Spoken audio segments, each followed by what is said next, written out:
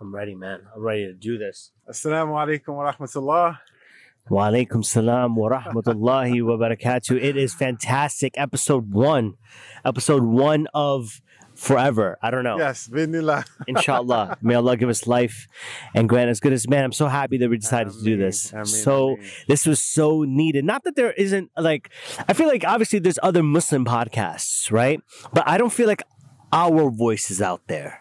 Correct. You know what I mean? Like, I've been on multiple podcasts. I'm sure you have as well. But you and I vibe at that level, bro. Like, where there's a lot of things that we want to talk about. Even like off camera, we're thinking about all the things that we have in store. And honestly, we're not going to shove it in one podcast, obviously, but it's exciting. So, let's start a little bit with why we decided to create this podcast, right? Yeah. I know for me, I wanted to communicate with the people. Yeah. Alhamdulillah, right? Yeah. And I wanted to do it in a way where we're talking about everyday issues that the Muslims are facing. Yep. We talk about it in a way that's entertaining. True. And we give them information that's beneficial for them spiritually, emotionally, socially, the whole shebang. I'm in it for the millions of dollars. I don't know about Dr. Ray over here. I'm in it for the millions.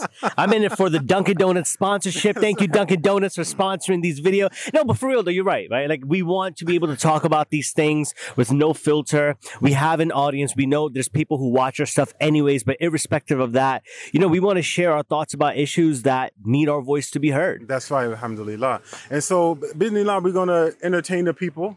Definitely. But then also they're going to grow. Yeah. Inshallah. Listening to our podcast, because we also want people to participate in it. Definitely. Inshallah. So we're going to have a lot of different segments where the people can call in. Yep. They can write in. They can do all kinds of things. Alhamdulillah. So we're hoping that so excited. We'll be able to enjoy the product that we put out. Alhamdulillah. And that, it's a meaningful experience for us. It right? is. And listen, whether you enjoy it or not, we're having a blast doing this, all right? I'm having a blast doing this. Like, you all just see the final product of this podcast, but I'm with Dr. Ray, you know what I mean? Like, setting up these things and watching the whole thing and like, let's change the angles around. And I think that's how those are the journeys that we got to fall in love with, those processes, so we enjoy this entire thing. So I'm excited, man. I'm excited for this podcast and everything. I want to tell the people how I met you. Go for it. Right. So this show has been maybe 2 years in the making. Okay. Alhamdulillah. Okay. Our good friend Rami. Yes. Right. Not the guy from Hulu, not the Rami show, the other Rami, the original, the OG Rami. Adel Ghaffar. Yes. Yes, alhamdulillah. Shout out to Rami. Shout out to Rami. He said, you have to meet my boy, Dr. Ray. You got to meet my boy. You got to meet my boy. MashaAllah. And I was like, all right. He showed me a couple of videos. He showed me the one where they kicked you out the masjid. Uh-huh. And when I saw it, I was like, I gotta meet this guy. Have him. Gotta have. That was an interesting video. That's funny. That's your first experience of meeting me, but I remember meeting you probably about 3 years ago or something, and where you had came to the masjid. SubhanAllah. Yeah, you came to the masjid and you gave this beautiful talk about emotional, responsiveness and how you needed to be in touch with your emotional side. And you gave the example of from the story of Yusuf alayhi salam, and you spoke about the problem that Yaqub alayhi salam had was that he bottled in his emotions, and that caused him to just have an outburst at the end to the degree where he went blind from his tears.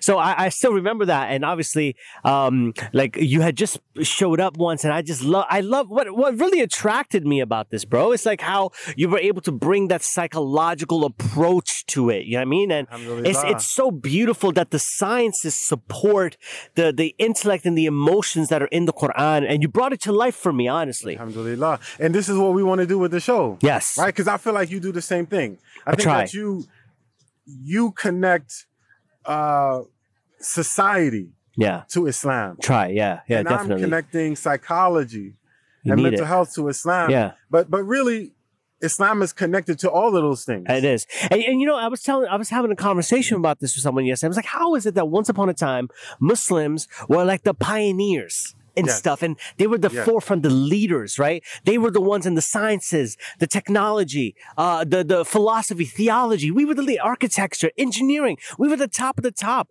And then all of a sudden, we fall back from that sort of stuff. And instead of us being in the forefront, now all of a sudden we are in the back seat. Not at the top positions anymore. We want to change that. We want to motivate people to get back to where we belong. We belong in those spots, but I do believe that we've lost our intention, our direction, which was the focus was Allah, His deen, the hereafter, the sunnah. We've got away from that, but alhamdulillah, we're here to try to revive that. You know what I mean? We're the Muslims and we want our spot back. Yeah, we want it back. We want it back, but we're going to earn it back. I like this one, That's right. But you know what, Sheikh? We hear these stories about Andalusia and, this and that, but I'm like, all right, cool. But what about now? Talk to me about now. Let's not live in the past anymore. Let's talk about now. You know what I mean? And the biggest pioneers we're in right now is like being Uber drivers. I'm being serious. And I hate this. I hate saying something like that because it's an honest way of living. I get it. And this is not an insult to anyone. But it's just like, come on, Muslims. Like, we were the scientists once upon a time. We want to do more. And we still are. I think that one of the issues is that we still are. And again, that's one of the other reasons why we created this podcast.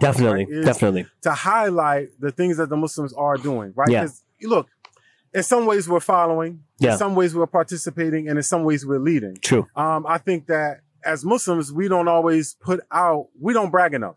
Yeah. That's interesting.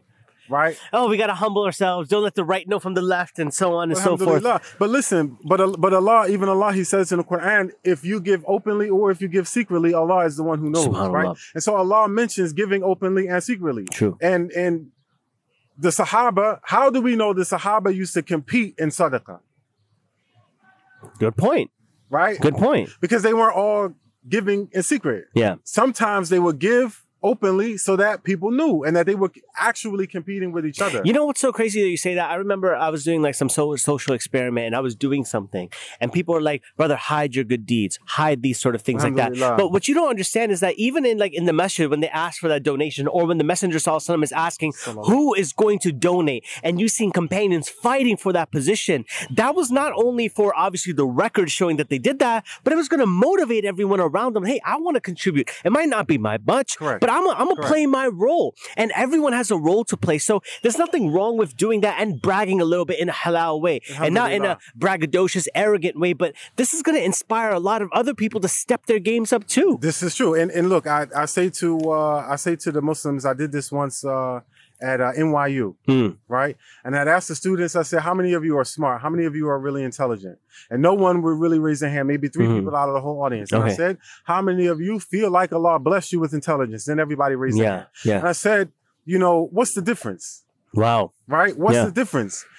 You struggle to acknowledge something about yourself because you're so afraid. You feel like you're going to be an apostate, right? If you don't always mention Allah's name, like we don't know, right? So I give them the example. So let me ask you, so is there a humility factor in that? Yes, well, I think that because part of it is the way that we're teaching humility. Okay. Right? So I say that we're confusing low self-esteem with humility. Right? I like that. I feel like we're confusing low self-esteem with humility. And because if anybody acknowledges anything good about himself, you're being arrogant. Okay. Right? Okay. When the Prophet Sallallahu Alaihi Wasallam, he defined arrogance. Wow. Right? The arrogance is looking down on the people and rejecting the truth. When it comes to you. If you're not doing that, alhamdulillah, for the most part, let's agree that you're probably not being arrogant, right? And so I gave the people this hadith about the Prophet Sallallahu Alaihi Wasallam, right? The Prophet, and we all know this hadith, right? Khayrukum li ahli wa ana khayrukum li ahli. Right? The best of Flex on us, Sheikh. I like it. Flex on us. I like it. This is something, no humility, man. Flex on us. Let's go. MashaAllah. I ain't nobody. The best, this is it. That's the extent of, right? Don't mention anything. Right?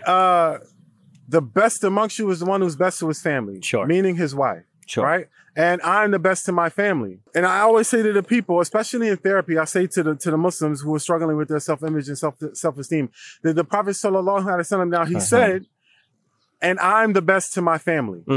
Did he say, well, alhamdulillah, I'm the best to my family? Did he say, subhanallah? Alhamdulillah. Wa huwa ni'matun min Allah? Right? That's a good point. That's an interesting point. Any of that. That's an interesting point. He said, and I'm the best. I'm saying it. I'm the best. It's a truth. I'm the best. Now, wow.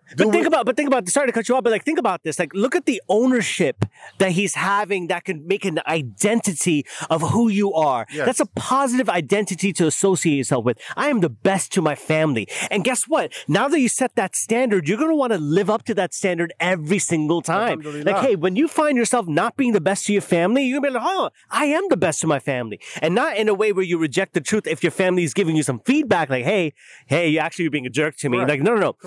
You're going to live up to those standards because you're creating that sort of atmosphere and vibe for yourself where you're like, you know what? No matter, and whenever you're about to do something wrong, you're like, I'm a Muslim. I'm someone who's, and you hold yourself to higher standards. That's right.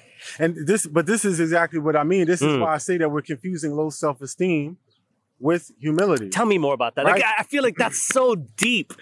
How many of us blame the Prophet sallallahu alaihi wasallam in that hadith for not mentioning Allah?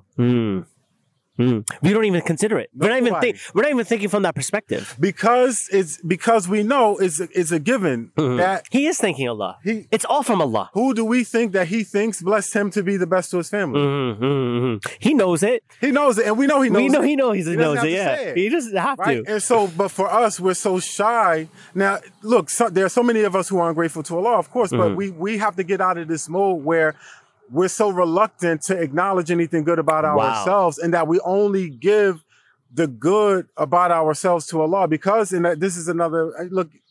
This has nothing to do with any of our scripted topics. Yeah, no, it's not. It's not. But I think that this is the beauty, and this is why we said we needed the podcast, because these are the types of conversations we've had over the phone. These are the types of conversations we've had, just off camera, and this is the type of stuff that people needed. Because think about this, Sheikh. Like, how many people are having self-esteem issues, self-image issues, body issues, right? Everything. Why is it that? Because they feel like, perhaps Allah hasn't blessed them, or the fact that they're not being thankful enough to Allah. That needs to get addressed. You said something important. You said that they're confusing the humility with low self-esteem. That's right. That's because important. The things that we're doing to stay humble are really, in psychology, those are the things that make you have low self-esteem, right? So in psychology, the things that we say are the foundations of low self-esteem is what we're teaching in Islam is humility.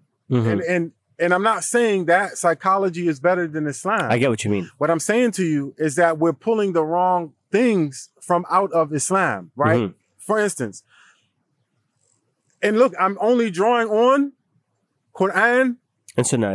Yeah, for sure. Right? For sure.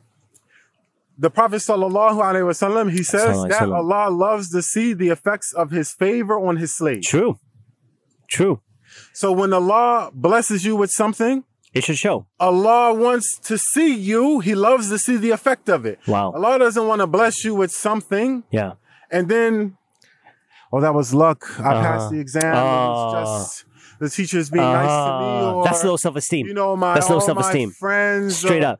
That's not humility. That's low self-esteem. Yes. Does that explain why you got those Flint gray Jordans on, Sheikh? I peeped them. All right? Allah has blessed you, mashallah, and it's showing with those Flint gray Jordans. Funny story about those, right? Funny story. Those are actually the first Jordans I've ever owned. And it was by my sister. Mashallah. It's a funny story about that. Honestly, one of my favorite pairs, because it was actually my first pair of Jordans ever. And I bought them from Finish Line. And subhanAllah, crazy story. I ordered them, but they had it was some imperfections with them, So I called Finish Line back for them to send me a renewal. And they said, look, we're going to send you a return receipt so you could ship it back to me and we could do that sort of stuff. This was in the new time when shipping was a thing, like 2003, 2004, because, we take it for granted. Anyways, one day I'm leaving my house and the USPS guy's coming up and he has 2 boxes of sneakers. I'm like, wait, what is this? And they sent me 2 more pairs of them and I didn't even have to send them back. And that's where my entire sneaker fanatic craze began from. So they gave me a little... They knew. They created a monster. Shout out to my sister. Extra big rocket crack. but this is the thing, right? And at that time, we didn't have a lot, right? Yeah. But I wanted to show somehow I did have a lot, right? Yeah. And that's not what Allah is asking us to do. If Allah has blessed you with something within your means, right?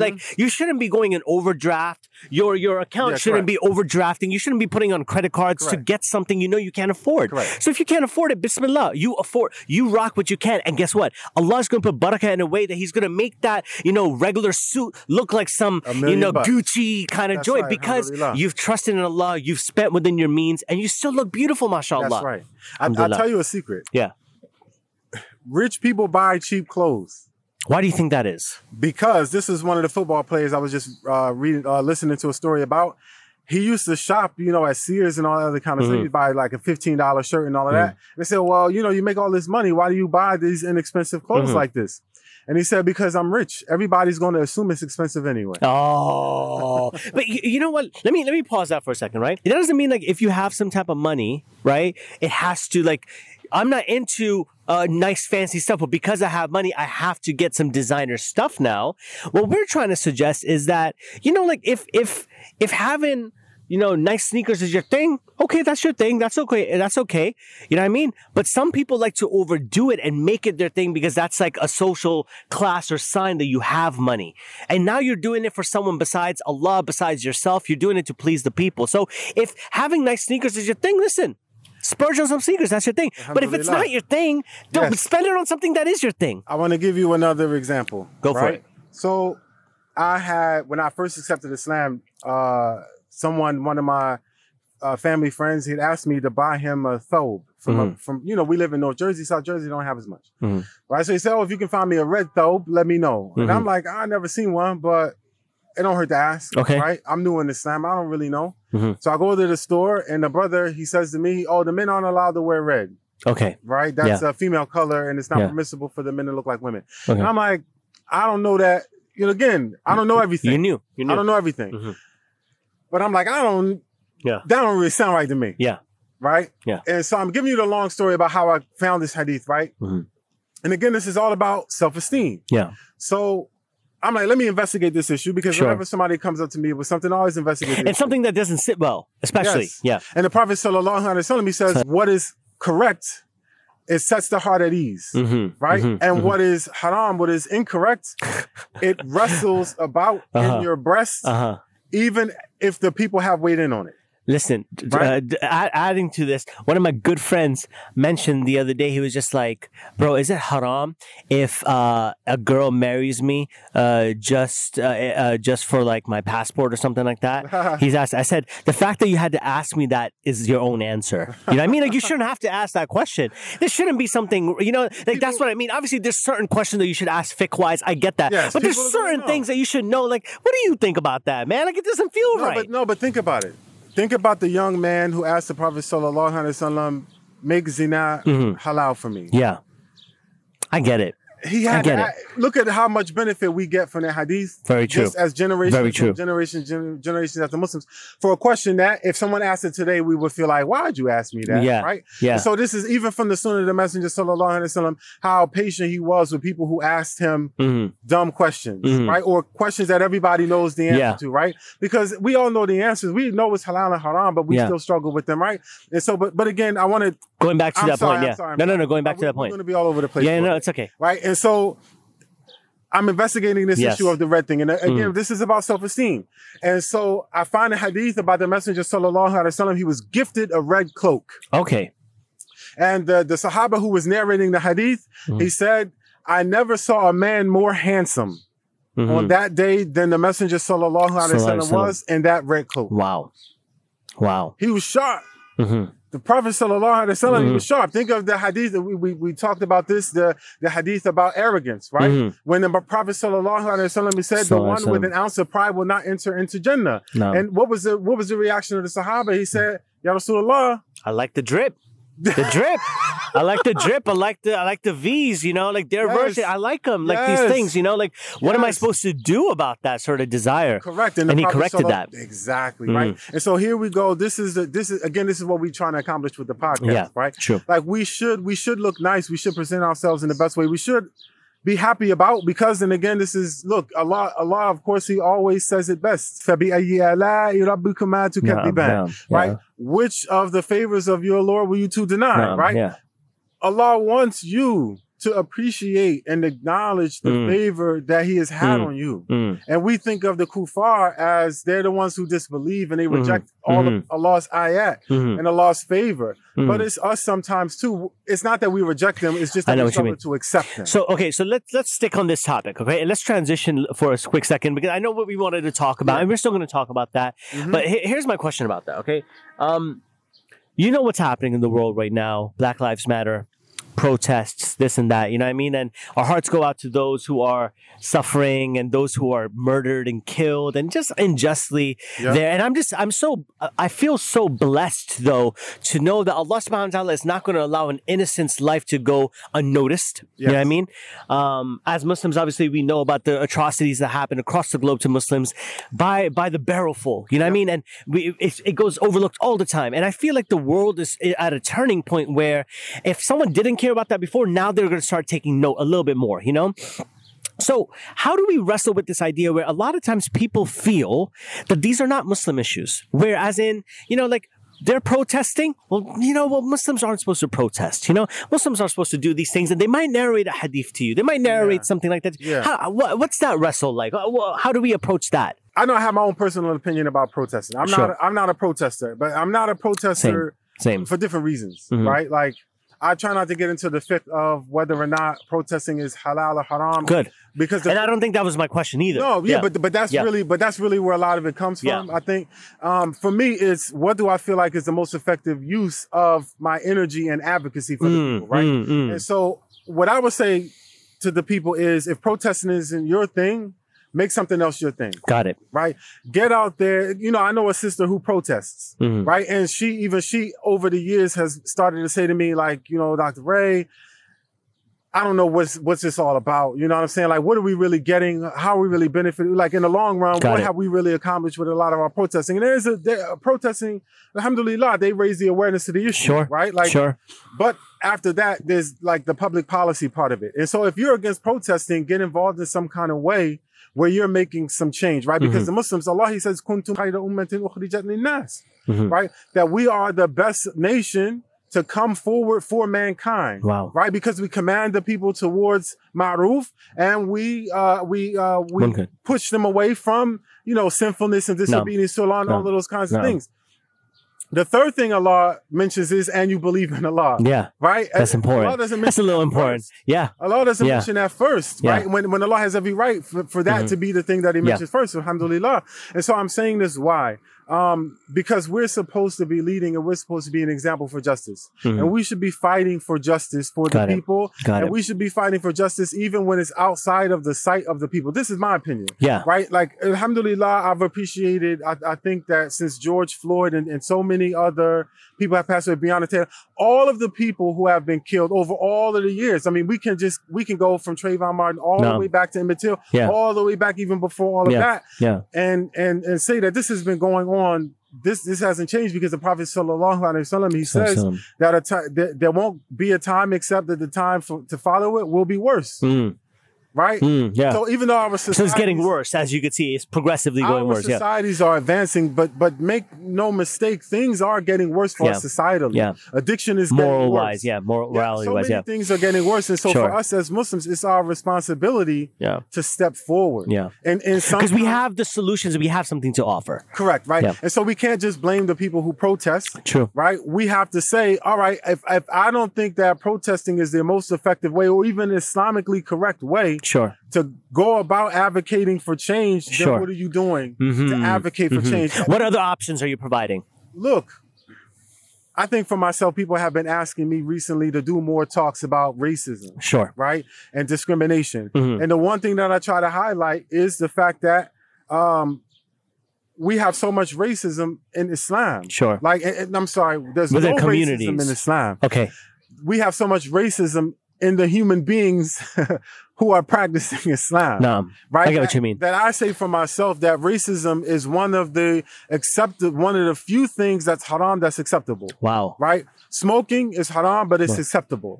Right? Cursing is haram, but it's acceptable. Gotcha. Beating on your wife is haram, but it's acceptable. Right? And being a racist in Islam, right? For the haram. But it's acceptable. It's acceptable. And just to be clear for those listening into this, we're not saying, obviously, it's society. As a society, we become numb to it. We've, accepted it as our own, as a thing, as and you know what? Those who talk about these things are often the black sheep. They're often the ones who are shunned. Instead of actually us addressing the issue and shunning what the problem is, we get shunned for the problem. And just to mention this, recently a sister was arrested for providing medical assistance, and you're aware of this in Miami, Florida. And she got arrested. Just to tell the people, listen, she was at the protest, but she was the medical staff at the protest, meaning she was there to provide medical aid. And there's videos of her when a person is down either from dehydration because it's hot, she's pulling them in and giving them help. So the sister is obviously providing medical attention. Cops don't like what she's doing. They arrest her. Okay, she gets put into the jail, and then all of a sudden, for her mugshot, they're asking her to take off her hijab. Now, obviously, that's unconstitutional, so on and so forth, all those sort of rights happening. Okay, cool. That happened. Then she was put into the cell without her hijab as well, too. Okay, wow. It's a whole bunch of things, right? I'm not going to talk about the constitutional rights, this and that. The problem is that I had with this, right, is that when people heard about this issue, that's where like, you see, she shouldn't have even been at the protest in the first place. And I'm like, time out. Yeah. Can you put that aside for a second and actually talk about the real injustice that's taking place? And this is where what you're talking about. Humiliated. Your sister's humiliated. Yet, out of your mouth, the first thing that's coming out, she shouldn't have been there. Right. How insensitive is that? But that's our culture as Muslims, not the culture of the religion again. Yes. Because we're so quick to blame each other, and we're so quick to look for each other's failings or our disagreements with each other that we forget the humanity in our brothers and sisters, even though we disagree with them. Why do you think we're looking for people's failures? Why is it? Does that make us feel better about ourselves? Are we projecting our like insecurities onto others? Like, what is that? It is, right? Like the one thing that I learned in Islam from the culture of the Muslims is that many of us are oppressed peoples. Right? Many of us are coming. This is the importance I tell the people: learn Black history. Learn Black history. Right? Learn your history, of course, of your culture. But if you're in America, learn Black history in America. Why? Because so that you learn the importance for fighting for your own cultural rights, your own cultural identity, and having some pride in yourself that doesn't involve tearing other people down. In order to build yourself up. Right? I think that we're hit it. You said it. We're struggling to be close to whiteness in our cultures, right, against each other. And we're struggling to be close to rightness in our culture. If I'm right, I'm better. Because every other message outside tells me that I'm wrong. So think about this. You said something really interesting. So basically, instead of us fighting for justice, right, that's basically the hint of arrogance where you're more focused on being right than accepting the truth when it comes to you. Yes. You get what I mean? And that's essentially what arrogance is. Yep. And not treating each other like why are we so disunited now? Why can't we come together with one unified message about what's right and wrong that we see in this country? Sure. Right? Because we're fighting with each other so much over like very, very trivial issues, right? And so the one thing that comes to mind for me is, I think when I talk about Black history, right? When you look at how have Black people been effectively oppressed, right?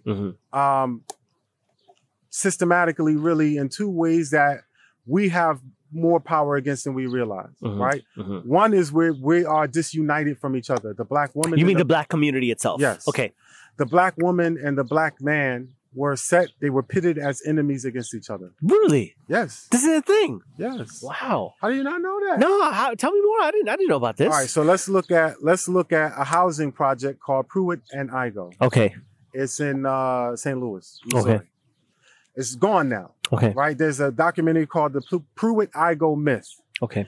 There were a lot of like slums and shanty towns in St. Louis, right? And there were a lot of Black people living there. Okay. And they wanted to take over that area, the wealthy developers, they wanted to take over the area and move the people into a different area. So they decided, okay, we're going to build this housing tenement. It's going to be brand new. We're going to move those people out of the area that we want. We're going to put them into this new housing area. Got it. We're going to attract them to it. Because they're low-income people, sure, we're going to attract them to it by saying, we're going to pay your rent. Okay. Move into this new, beautiful place, and we're going to pay your rent. Okay. Sure, everybody's going to go for that. Sure. But here's what they tell the women. Okay. You can move into it, but you have to move into it alone. The father of your children can't come. Whoa. And they're married. Most of these people are married. Your husband, not only can he not come, they say he has to leave the state. Whoa. He has to leave the state. Whoa. And so what you have, this is the beginning of single motherhood being rampant. Wow. In this community. Because it wasn't rampant in the community before. Wow. And now what you have is men who don't leave. They pretend to leave the state, but they're sneaking in to be with their own families. Wow. Now being with your family is haram. Wow. If we catch a man in here, we're going to kick you out. Wow. Why were they doing that? Why do you think they're doing it? I don't know. Why are they doing it? They're trying to break the families up. Yes. So, and you know what? That's so interesting because that's exactly what the shaitan wants. He loves that. Isn't that a devilish thing to do? Doing the work of the shayateen. Subhanallah. And when you think about it, what is happening now to the Muslim man and the Muslim woman? Splits.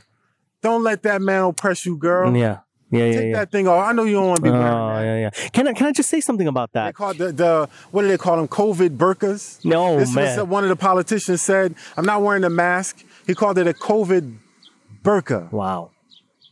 He called it because Islam is the symbol of oppression to these people. You know, what's interesting about what you just said about this entire situation, and especially the last part you just said, think about even in the mainstream how Muslims are depicted, right? And I want to show this for those who are feeling really, really proud about how Muslims are being depicted in the more mainstream right now, okay? So if you take a look at the way Muslims are portrayed right now, some people might be really proud, like, hey, Muslims are actually on the mainstream. You have Apple putting out a original movie for Apple TV, right? Called Hala. It's about a girl. And her journey is of her taking off her hijab. That's the journey. But look, Muslims are in the mainstream. You should be happy. Here's the second one. What's in the mainstream? The woman taking off her hijab. Okay. Cool. But you know what? These are the stories that we can tell. These are the stories which shows that we're one of you. We're just normal. Well, that's not true at all. Okay, leave that. We have a show like Rami, and I have nothing but love and respect for the dude. He's a Palestinian brother, I believe, or Egyptian brother, I think, who has his own show, Muslim dude, right? And the show's about his crisis of faith that he's having, which is real. Which is a real thing. Yes. But it's also him portraying certain things that are not, like, okay. I've never seen it. The point is, it's like, you know, it would be jokes like the following, right? Like, you know, hey, I'm conflicted. I'm conflicted between it being 3 a.m, right? And praying Fajr or going to my Tinder match that I just found, right? I'm conflicted between that, right? And the way they're portraying the Muslim is like a Muslim who is struggling with their faith. That's the only way someone could vibe or relate to you, right? Which I think that those are two examples of how Muslims are in the mainstream, but both of them have a common theme of struggle. Yes. Okay, cool. Here's a recent video that went on the YouTube trending page, Sheikh, trending page, okay? Which is so difficult to even get on. How do you get on when no one knows? But it was about a sister, a blogger, a Muslim sister blogger, right? Who has a hijab tutorial site. That's how she started. Whole brand, doing her thing. You know, mashallah, good for you. Her video was number 7 in the world for trending on YouTube, right? Why? Because she came out deciding and explaining to everyone why she's taking off her hijab, okay? Yeah. So my question to you is this. If the media is portraying Muslims in this manner, why is it for someone to break into the mainstream such as ourselves? Why is this podcast going to struggle more than the average podcast to actually get up there? Why is that? Is that an actual systematic oppression? Is there people doing that? Or is this just me, you know, making excuses and you know, for this sort of stuff? This is my point, you know, that I'm trying to make behind, like, telling you about those things. What are your thoughts? No. It's a thing. Again, this is why I'm saying that you have to, I think as Muslims, you have to study Black history, right? This is a playbook that Black people have all seen before. The Muslims are new to it. The Pakistani Muslims are new to it. Okay. The Palestinian Muslims are new to it. Wow. Right? The Jordanian Muslims living here. Got it. Everyone's new to it. This is all new to them to see. But for us, there's only certain messages that are allowed to get out about you. True. Right? Look at that. Look what you said. Listen to what you just said. Messages about you. So you're taking the narrative, right? Now all of a sudden you think you're in charge of the narrative, but look at the narrative that you're providing for the people. Yes. That you're a struggling person and that's the only way you can vibe with someone. And look, in reality, Muslims are just struggling to smoke weed and, you know, have relations with women, or a girl wearing the hijab is wearing some type of oppression. Which is fair, right? It's fair to present that because it's real life. True. Right? True. But if you were to present the life of somebody who was a conservative practicing Muslim, who was having other kinds of struggles in their lives, but weren't as salacious as this. Oh, that was an SAT word. Come on now. But this is kind of, look, it would entertain us. Like, look at all of the entertainment that as Muslims we consume. That's not all of that, and we enjoy it. True. We enjoy it. Right? It's not a problem. The Muslims don't mind consuming something that's not tawdry. Yeah. Good point. You know what I mean? That's true. That's true. We all know. We all have a Netflix account. Let's relax now, all right? No, but you understand what I'm saying? Yeah, I get it. What is that? What is the Turkish show that everybody's watching? Portugal. They love it. That's not. I don't think there's anything. I haven't seen it, right? But from what I've heard, it's not, and it's Turkish, right? I don't think the Turks really go. I've seen some Turkish shows. They don't really go hard like that, like showing. I know. It's not like you know what I'm saying? Like they're not tackling issues like that. And the people and the Muslims love it, right? They eating it up. And so it just goes to show, like, we're not really for that stuff, right? It's really our mainstream society that wants. It's for them. Yeah. We want to show the people, look, the Muslims are just as bad as you are. They know better than you. Wow. Listen, look, man, that's real. Know better than you. Look. I tell a story every once in a while. I was watching a documentary on one of the wars in the Middle East, right? And one of the soldiers, they were clearing out this neighborhood, and they were looking for some guy. They bust into one of the rooms. They start searching the room. What do they find? They find a dirty magazine. Okay. He holds up the magazine to the camera like, psh. You know what I mean? They supposed to be right. Like, he's looking at the camera like, these guys supposed to be righteous, right? Like, the Muslims are sinners too. Yeah. You know what I'm saying? They're looking for the failures in us. Wow. And that's what they want to present to the people. That's so interesting. And that's so interesting. But what do you only hear about black people? Failures and the struggles and all, you know what I'm saying? And you know what the general public perception of those are, of, like, you know, single parents, deadbeat dads kind of vibe with people. How did it wind up happening? Look at Pruitt Igoe. Yeah.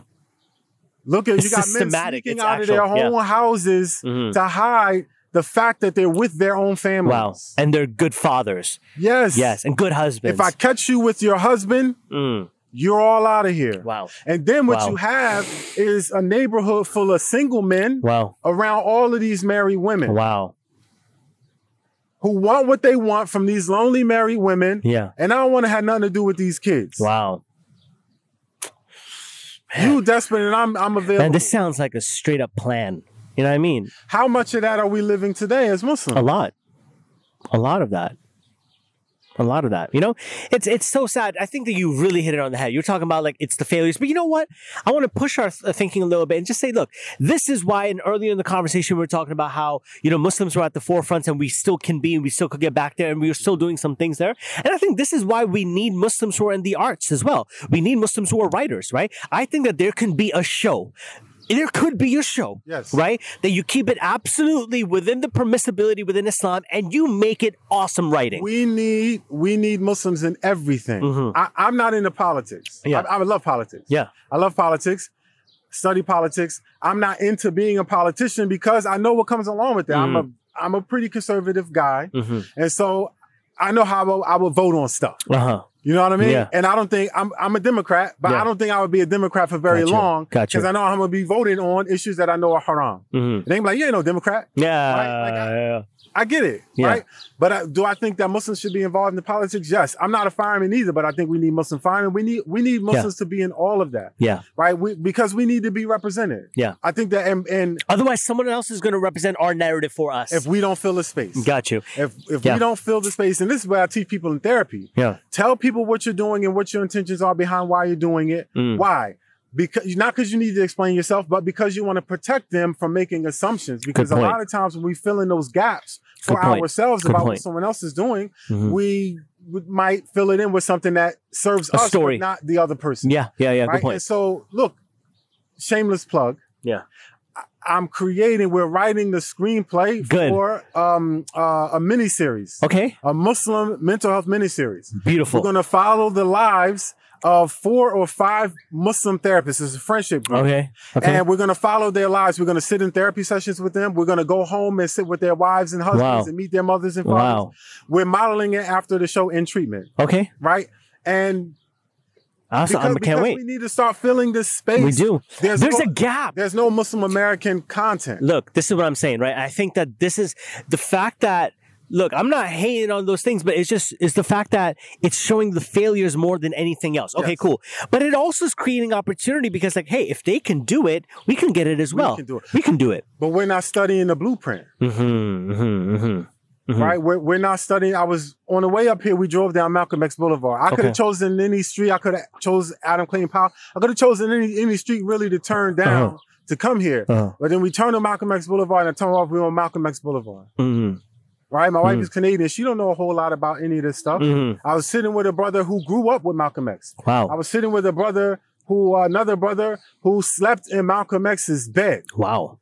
What's that like? SubhanAllah. And I was wishing my wife was in the car with the kids because they were sleeping. She didn't want to come in. I'm like, I wish she had come. I was dropping off flyers at this masjid. And how I wound up in this conversation, Allahu Akbar. Yeah.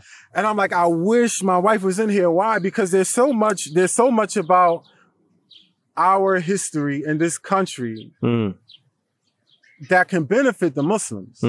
That really we need to take these lessons and start to live them. Got it. Right? As Muslims. Got it. Because it's so much of a blueprint of how we can be fighting for justice. And I want to mention something that we didn't really get to talk about. And I know we're all over the place, but this is going to be No, I don't think so. But not only is it the nature, but I don't think it's really all over the place. I think these are all connected to what we're saying. MashaAllah. You have to suffer for progress. The early Muslims, they suffered and they struggled they lost. And many of them lost their lives. Wow. And the Prophet sallallahu alaihi wasallam, at times he was powerless over it until Allah empowered him. Right? Yeah. So this is the Treaty of Hudaybiyah. I was sitting with the Imam the other day at my masjid, and he said, what is Asbab al-Nuzul? What's the reason of the revelation of Surah Al-Fath? إِذَا جَاءَ نَصْرُ اللَّهِ وَالْفَتْحُ. He said, what was the victory that Allah is talking about? In a time where it looks like a clear failure and a loss. You get me? They weren't able to perform their pilgrimage. They're just feeling like, how is this? But Allah is describing it as a victory. Wow. Look at the foresight, the wisdom, foresight. It was at that moment that the victory was already... It doesn't look like it on paper. But it was a victory. Yeah. Right? Yeah. Where they were turned around. And then they had to turn over a captive to be killed. Wow. Right? Yeah. And the people are mad at the Prophet sallallahu alaihi wasallam. You're the messenger of Allah. You're going to let these people dictate to you? Yeah. And this is what Allah is describing as a victory. Yeah. One of the reasons that we don't advocate for ourselves as Muslims, and this is one of the points that I was getting at earlier, right? Special guest. My son is here, alhamdulillah. Well, what happened to his head? Did he fall? Making sujood in the masjid. Yeah. Alhamdulillah, rubbing his head too hard. Oh no. Oh, that's a beautiful mark then. He wants to be like daddy, mashallah. So we're not willing. We've been getting sacrifices. I said that when I was making a point about what has placated the people, right? Is part of it is that we have so much privilege. Wow. As Muslims. Right? And even for the black community, right? I say Jordans are symbolically the thing that killed the civil rights movement. Why? Because we have so much more comfort. We have so many more rights now than we did before that we got comfortable. Right? So you think that because we were uncomfortable before, we will work hard. We were working harder. For our rights. And now that we've been given enough to placate us, we don't fight. Right? Our struggle has effectively ended, and we're letting society as Muslims dictate to us when we get involved. Black Lives Matter, everybody's on it. It's cool now. Okay. It's not. Wow. Okay. Black Lives Matter. Yeah. Yeah. Right? You're right. Meanwhile, no one on the board is black. Yeah. Right? True. No, seriously. No one leading the salah in the masjid is black. Right? Yeah. Like, come on, you know what I'm saying? Like, we're not really living up. We're just saying it because it's popular. We weren't saying it 3 years ago when we were going to get beat up for it. Sure. And we weren't even advocating for ourselves when Muslims were getting killed. Remember that time when Muslims were just getting killed randomly on the street? Wow. This is the two brothers who were walking home from the masjid. Yeah. Right? That was I remember that, yeah. Right, just walking home, just got killed. It was overseas on the Muslims. And this is that imposter syndrome a little bit. You know, we don't sometimes feel like we belong. Our voice shouldn't be. You get me? And if we stand up, we're going to lose our privilege. The little bit of privilege that we have. Yeah. We can pray freely in this masjid. We can walk down the street. We can participate in society. Disturb it. Don't disturb the peace. Don't wake them up. Don't wake the sleeping dog. I got my job. What you doing? Saying this kind of stuff. Yeah. I gave a khutbah once, and I had mentioned just a verse when Allah talked about jihad. Jihad wasn't even the point of me talking about the verse. Mentioned. Yeah. It was just mentioned. Someone came up to me after the khutbah, sweat on his brow, eyes darting back and forth. Why did you mention that?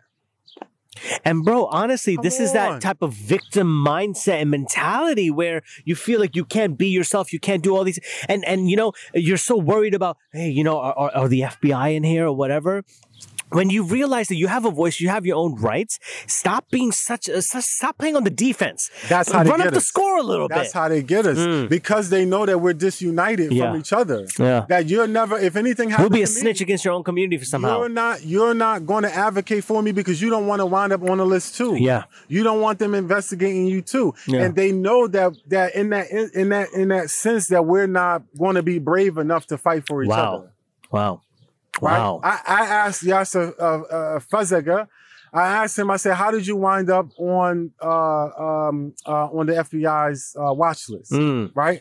And he said that they told him because when it was discovered that we were spying on the Muslims and there was a community meeting where we had to come and answer questions to the community, you were one of the most vocal people complaining to us. That's what landed you on our list. Wow. That's why we're investigating you. Wow.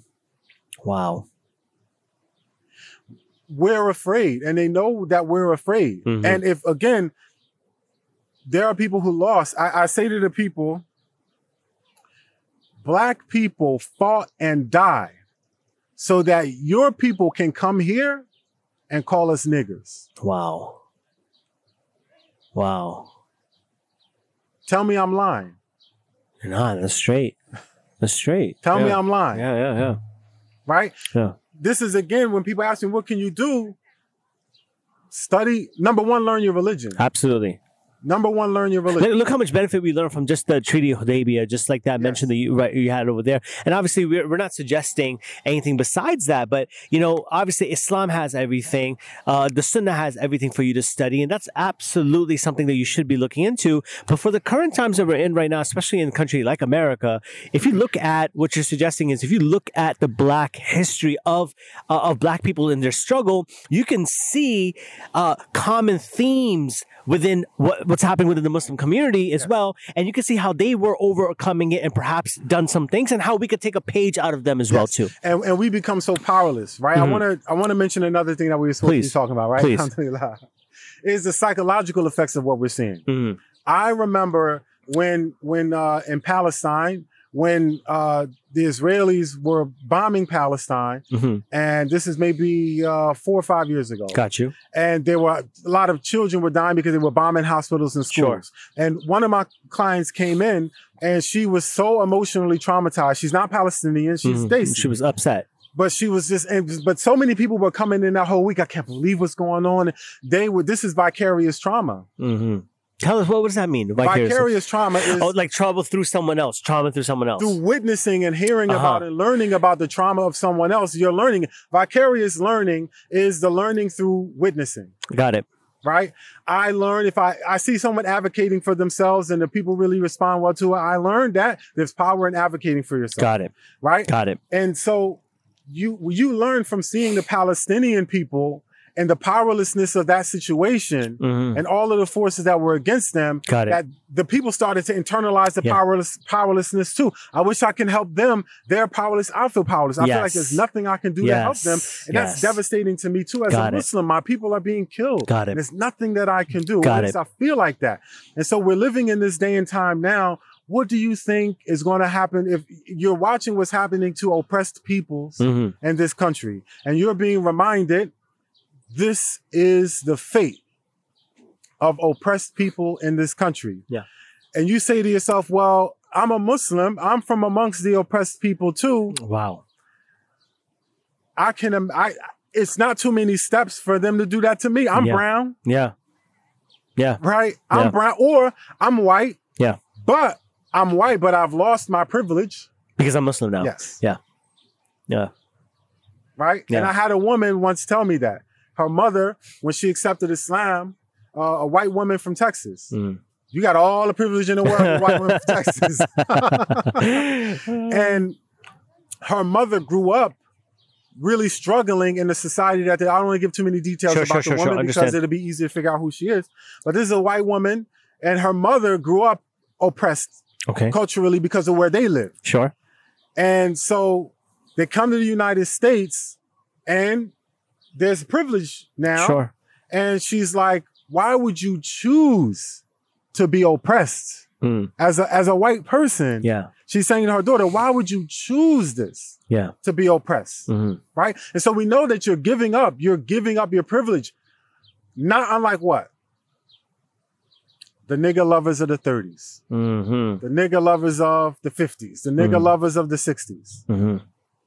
Right? Oh, you throwing in with them? Yeah.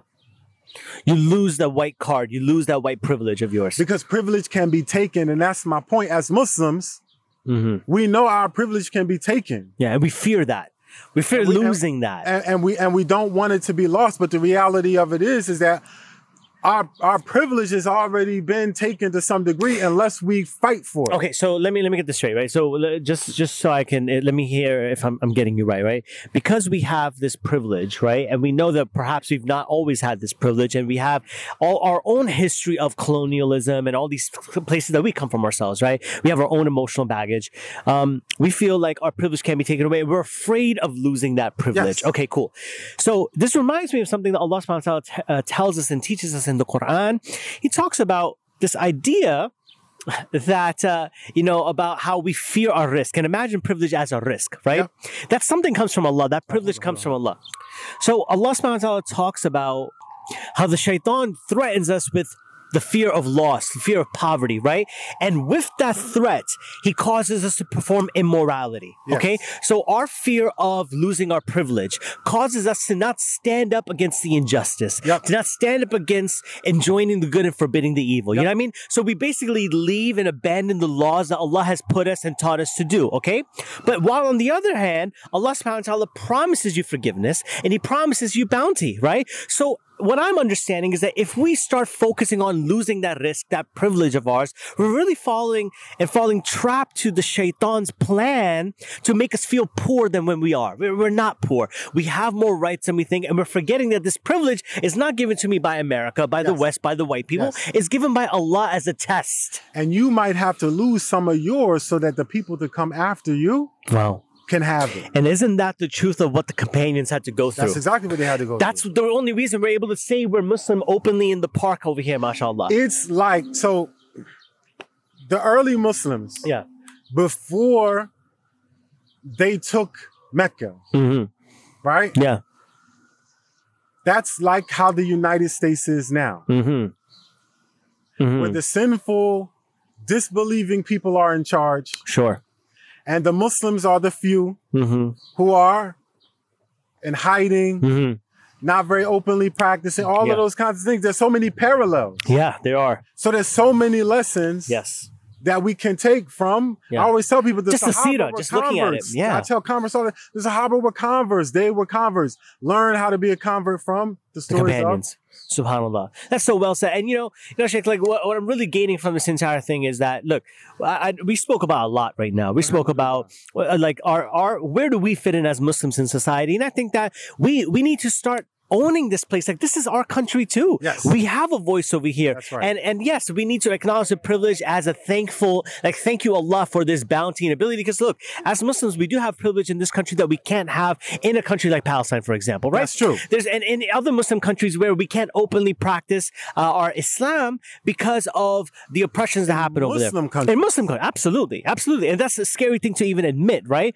But what I'm understanding from this is knowing that these privileges come from Allah. We can't take them for granted. We can't get comfortable. We can't take our foot off the gas pedal, even though we think we see like the end of the racetrack right there. We need to keep pushing on. mark our way in society, carve our ways in society. There's examples of people who are doing that, maybe not in the best way possible, but it shows us proof of concept that it can happen. This country is built on that. This country is built to be changed. Yes. And look, this idea of the concept of the American dream is a very real thing. There can be a Muslim place over here. Our place, we do fit in this place because this is our country as well. We have a voice over here, and it's about time we start taking ownership of that. Yep. I agree. Guys, listen to me right now. Like, if this is just the beginning, right? Like, we were having conversation. There's so many other conversations, beautiful topics that are going to come later on. I want to say I'm so humbled and appreciative of the fact that we were able to start this. Allah has given us the means, the technology, the bounty, the beauties to allow us to even do such a thing like this. And, not to mention the humility with, insecurities and low self-esteem, but really it is such a blessing to have Allah subhanahu wa ta'ala in our lives who allows us to do all these things. And I'm so grateful and privileged to have such a awesome co-host with me who can just make me sound smarter than I am.